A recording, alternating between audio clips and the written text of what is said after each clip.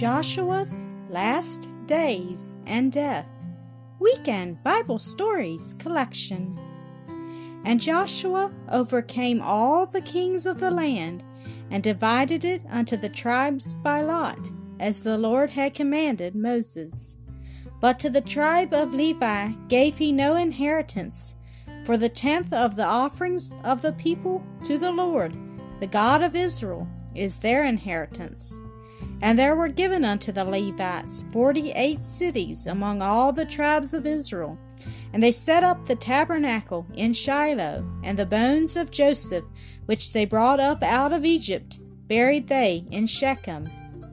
And after the Lord had given rest unto Israel from all their enemies, Joshua called for all Israel, and said unto them, I am old and stricken in age, and ye have seen all that the Lord your God hath done unto all these nations, for he hath fought for you.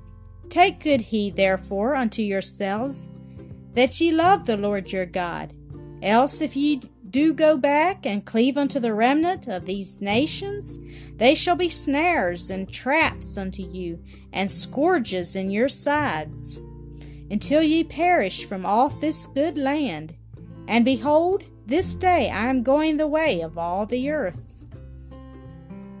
And ye know that not one thing hath failed of all the good things which the Lord spake concerning you. All are come to pass, and not one thing hath failed thereof. Therefore, as all good things are come upon you, so shall the Lord bring upon you all evil things, when you transgress the covenant of the Lord your God. Now therefore fear the Lord, and serve him in sincerity and in truth.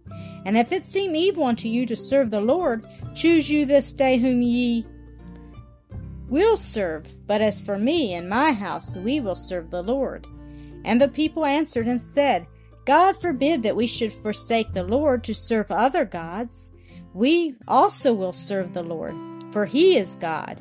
So Joshua made a covenant with the people that day, and set them a statute and an ordinance in Shechem. And Joshua the servant of the Lord died, being 110 years old. And they buried him in Mount Ephraim,